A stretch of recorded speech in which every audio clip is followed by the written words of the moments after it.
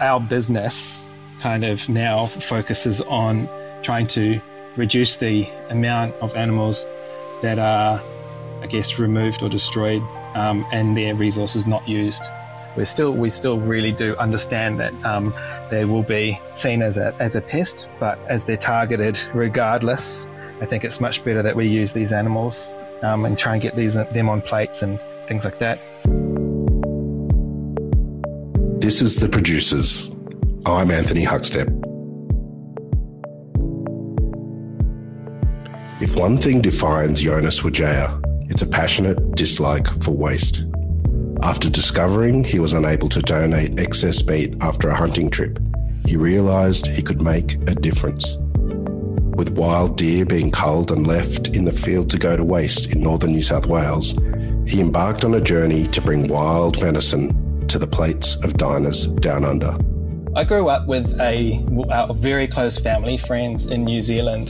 They run a restaurant there in Auckland called Cazador Restaurant. It's a Persian restaurant, but predominantly, all game food and nose to tail. So, around that time when they opened, it was nothing like anything else in Auckland. They were hunters.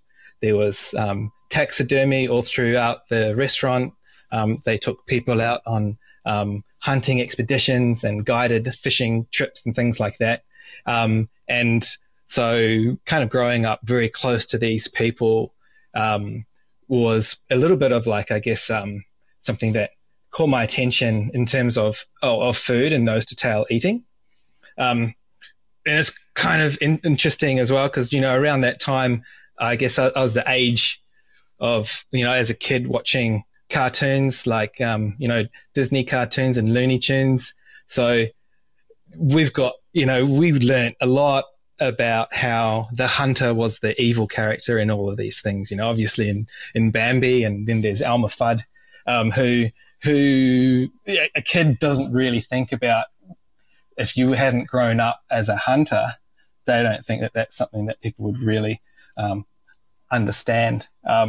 So I had those two things kind of contradicting in my life, really interesting stuff, and really started to understand about food from these people and really interested in the whole idea of nose to tail and having these smells when we'd go and hang out upstairs from the restaurant while everything was going on downstairs. And so I think that's probably what sparked it, but I didn't start hunting until quite a bit later. Jonas started to develop an interest in wild food and the ethos of respecting the whole animal. But it wasn't until the first time he shot an animal while on a hunt that a broader understanding of where food comes from and the values he holds onto came to the fore. The first hunting experience was, the first time that I shot an animal was a rabbit, and I didn't quite cry, I didn't sob or anything, but I definitely had a little tear start to develop.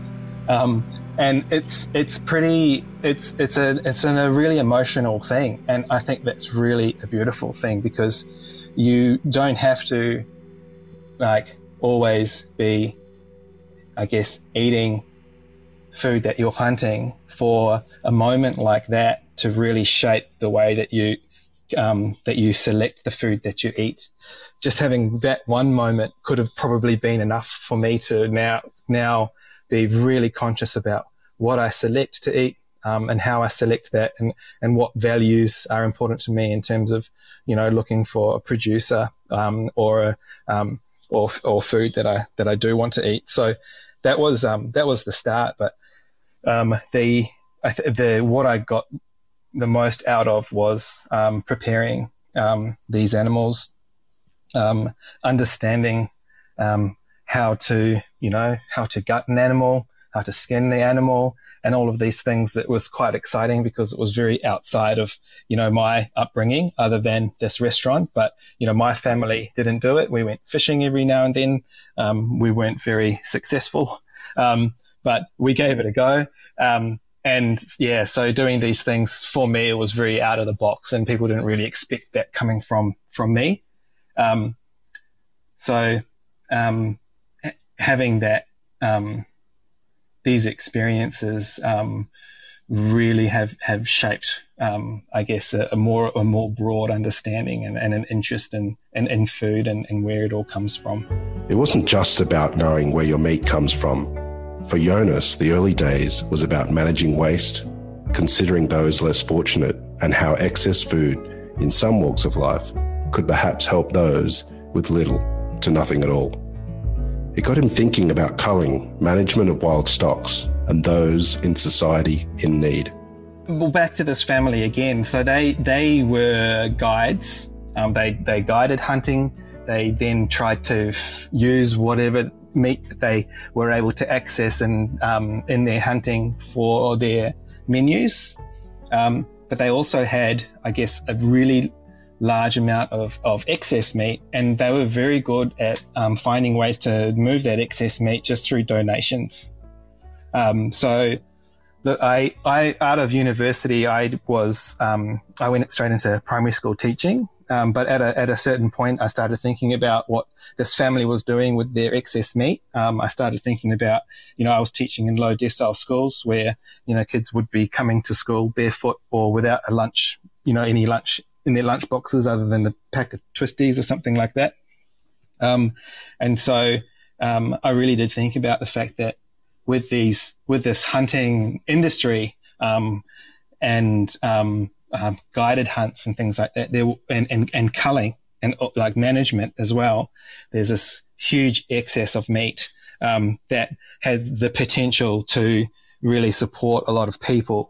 So that's where the idea started for me, thinking about what this family was doing to donate excess meat could be more widely understood with an actual system in place for donating excess meat. So to start, the business idea was more of a charitable or not-for-profit system where people could kind of say, look, I've hunted more than I can eat or give away, and we want to find a place for this meat. So that's where it started, but it was actually around the time that when this started to develop into something that I really believed could happen, that was around the time that we moved to New South Wales. Northern New South Wales is known for large herds of wild deer.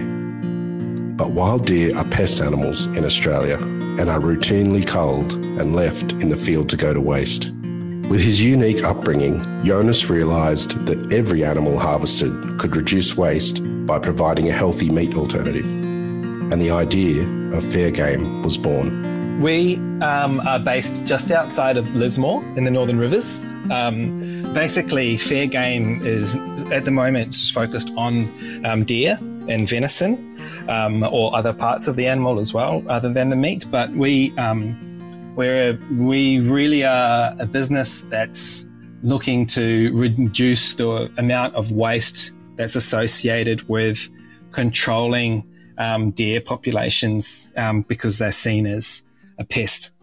So they're all wild harvested, and these animals, they're seen as a pest because they've got they cause a lot of financial burden to farmers because obviously they can jump fences and move around as wherever they want, and that's how they get onto these pastures that are intended for cattle or into crops that are obviously intended to sell at market. So they're seen as a problem. They're also seen as a problem because as an introduced species and a hoofed animal, they do a lot of damage to the environment, trampling natives, ring barking by rubbing, and so there's a need to manage these numbers if we want to protect, the native environments. So we've got our business kind of now focuses on trying to reduce the amount of animals that are, I guess, removed or destroyed and their resources not used.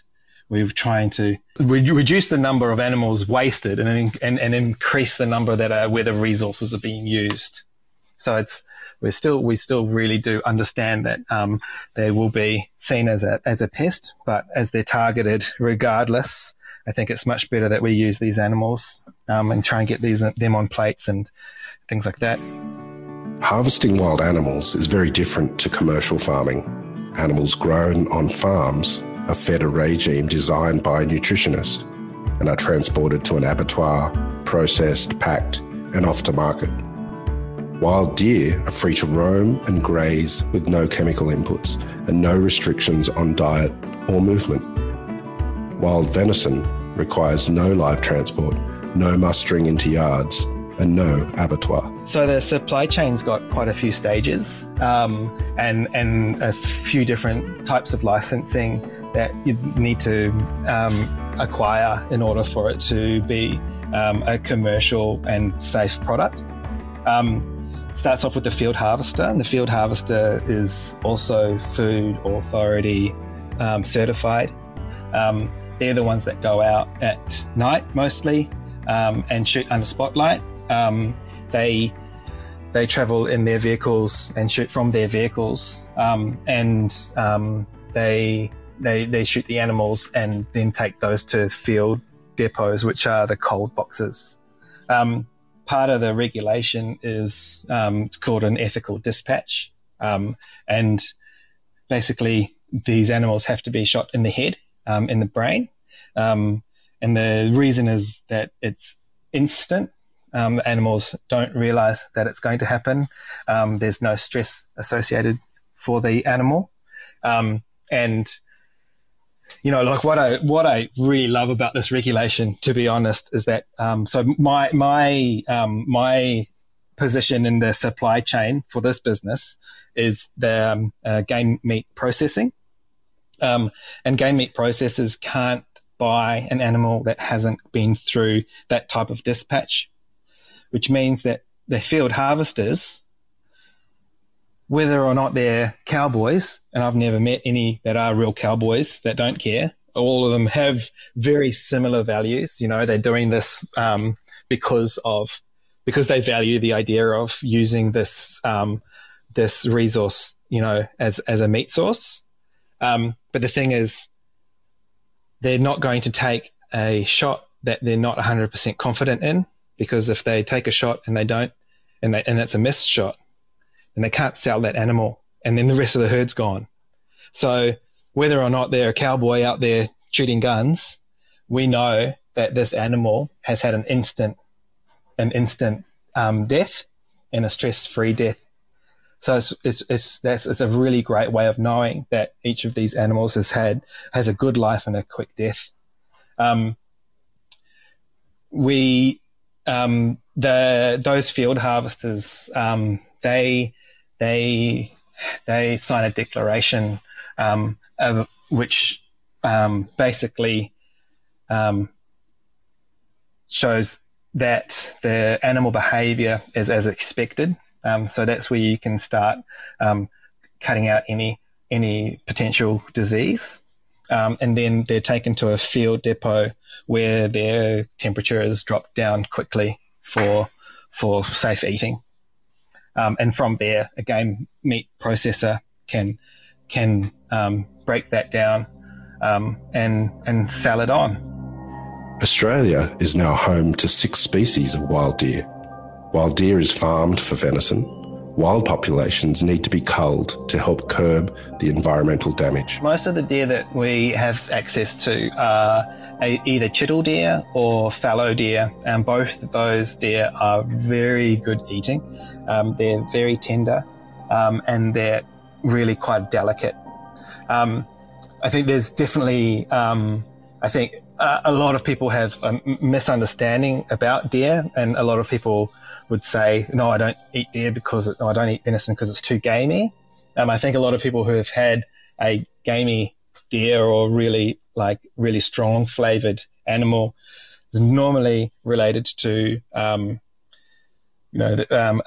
hunter has gone out seeking the largest animal. They've gone out seeking something during the breeding season or the rut. And so those animals do taste a lot a lot stronger. Whereas generally, these animals are actually a really delicate flavor. They take on the flavors of whatever you're cooking it in. Really, really tender, very easy to cook, and super diverse in the way that you can cook them. Wild venison has almost no saturated fat. It's high in protein, B12, it's high in zinc, iron, and phosphorus. But as Jonas explains, it's just really bloody delicious. We do anything from like large bone-in cuts. So, people who like to take the hind leg and hang it off the tendon to either continue to age or to hang it over a fire and cook over coals. There's that. There's large shoulder bone and shoulder cuts that we do, which is an amazing braising cut. We do an oyster cut as well as a braising cut where we keep the shank and the neck meat attached to that as well. So it's really beautiful to braise.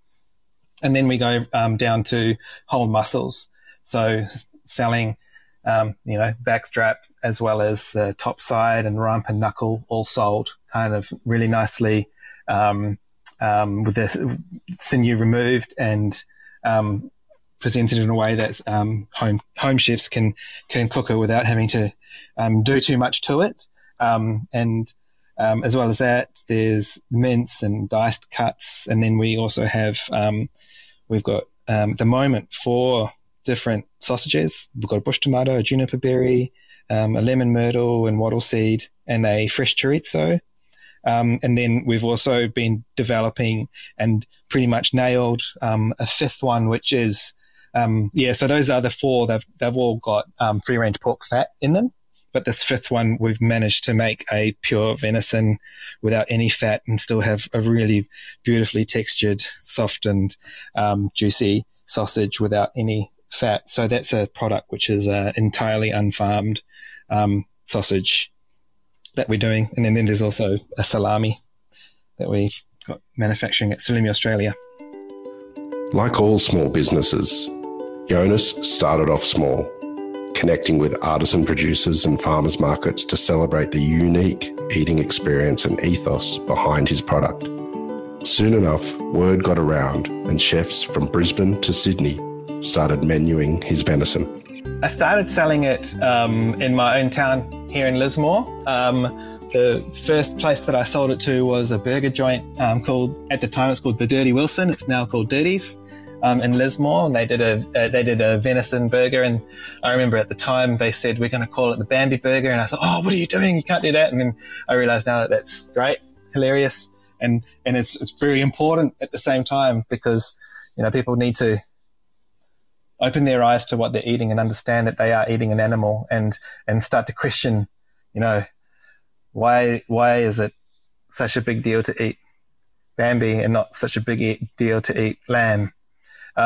So that's the first place. And then kind of just around the Northern Rivers in different restaurants around the Northern Rivers and into some shops close by. So now we're selling throughout the Northern Rivers down into Sydney, up to Brisbane, and have salami moving interstate as well.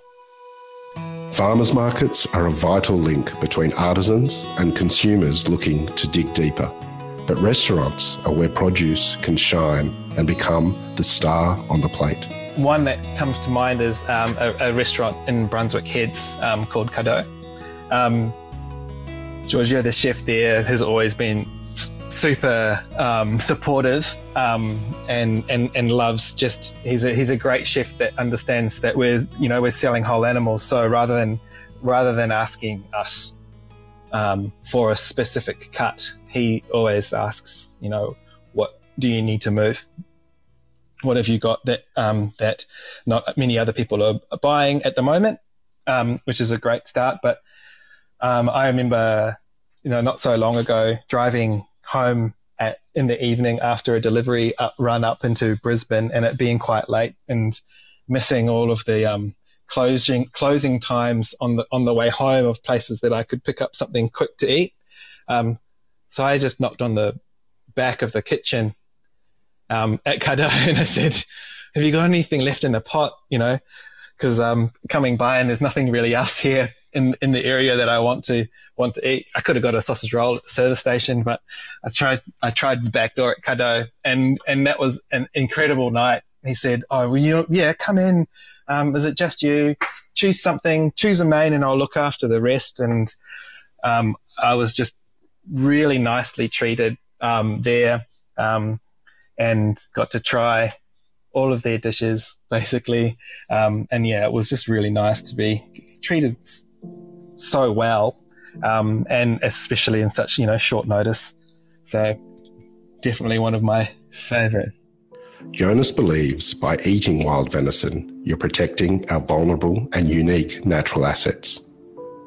Deer have a massive impact on the bush, and removing this introduced species from the natural environment leaves room for our native species to thrive. It is important, but I think when you're talking about how important is it for the environment, it's really hard to really think about what the real impacts are. And I think this is a small business. We don't do an extremely large number of animals. We're not making a huge change in terms of the reduction of, the native habitats being saved and things like that. But it's still important. And I think that it's really important for people who choose what they're doing and the decisions that they're making, that they can be open to not having to change the world, but being able to make these small changes, be okay with doing what you can. I mean, I don't only eat wild meat either, and I'm not saying that I'm perfect in terms of everything that I choose when I'm looking for something to eat, but I know that when I've got the option and what I can do, I do, and I think it's important if everyone was able to think that way rather than thinking that they need to change the world. They can just make little changes that mean a lot, I think. So yeah, it is important. It feels important to me as well, because I do look at on that kind of that same thing. I look at each animal that we've got here, and I think that there's a really big chance that these animals would be killed in other ways if it's not for human consumption. If it's a farmer that needs to look after their family and needs to remove animals, then they'll do that. And if it's a government agency that needs to reduce the numbers through an aerial cull, they'll do that. But this animal could have been one of those. There was a good example of an area where we do access quite a lot of animals. I got word that just recently they had done quite a large cull of about 250 animals in a couple of days, and you hear that initially, and you're pretty gutted that all of those animals have literally just been shot and left there. But at the same time, I think about all of the animals, the hundreds of animals that we took from that area throughout the year, and each of those ones are part of the same herd that moves through these areas that they did the aerial cull. So those ones that we ate is a perfect example of animals that were not wasted, that they were used for human consumption, that they gave people nutrition. So that's what keeps us going. I think it is important. It feels important. Fair game is a huge achievement by a young man with an appetite to make the world a better place. But the impact has surprised him, not just attracting the attention of meat eaters looking to know more about where their food comes from, but interest from vegetarians too. I think the highlight, or the one thing that I'm the most proud of is probably, there's two things. The first one is actually doing it. it's easy to think about what you want to do, and but just making that leap and saying, look, I'm going to give it a shot. But throughout the last couple of years, I think the one thing that I'm really proud of is those who have identified as vegetarian coming to me and saying, we don't eat meat. We haven't eaten meat for decades, but the reason we don't eat meat is not because we want to save the animals. It's because of it's because of the meat industry and not knowing where our meat comes from.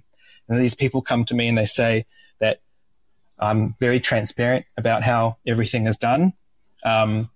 They like the fact that there's no live transport to an abattoir. They like that that it is a wild harvested animal. They appreciate that the animals are targeted regardless as a pest, and that, as if we're eating these animals, that it actually reduces the need for large culls. And so I've actually got a pretty good number of people who have previously identified as vegetarian who now rely on the venison as their only protein or only meat protein. So it's a huge one. I think that really proves the ethics, the cleanliness, how clean this product is. When you've got people who are normally very staunch about not having animal products coming up and seeking this product out. So that's definitely got to be a major thing to be proud of, I think. Jonas started all of this to find a means to reduce waste, to help ease the burden, even if it's small, on the environment. And in turn, he has created a business he truly believes in. Going out on a hunt with the intention of taking an animal for food kind of opens up it changes your view on all types of food. When you're going out and you're putting in that effort, and you're stalking an animal, you're putting in that effort to get this food. You know everything that's happened to that animal, and I think knowing is a really important and major kind of influence or influential kind of reason to hunt, because it changes the way that you think about anything that you eat. You start to really consider all the animals, all the different types of animals that you've eaten. You're making a decision between, the $2 cheaper lamb and the one which may be from an organic farm or a local farmer that you actually know. You will definitely pay more knowing that animal has been treated well. And I think that, hunting is the thing that's kind of got me to think that way about everything that I consume. So it's a huge change. It's definitely a huge change. It connects you to all of your food, to your environment. And it's a very important, I think, thing to understand or to feel, so that when you are at the supermarket and you are looking at all of these different products in plastic, that you at least make an informed decision. We've become so removed from where our food comes from. But as Jonas has discovered, being able to trace every step of the process, it's changed the way he values all food in his life. And although we all still rely on the supermarkets, the more we take the time to understand where our food comes from, the greater connection we will make with what fuels our bodies. This is The Producers, a Deep in the Weeds production. I'm Anthony Huckstep. Stay tuned as we share the stories of producers, farmers, makers, and growers, the true lifeblood of the food industry. Follow us on Instagram at Producers Podcast, or email us at producerspodcast@deepintheweeds.com.au.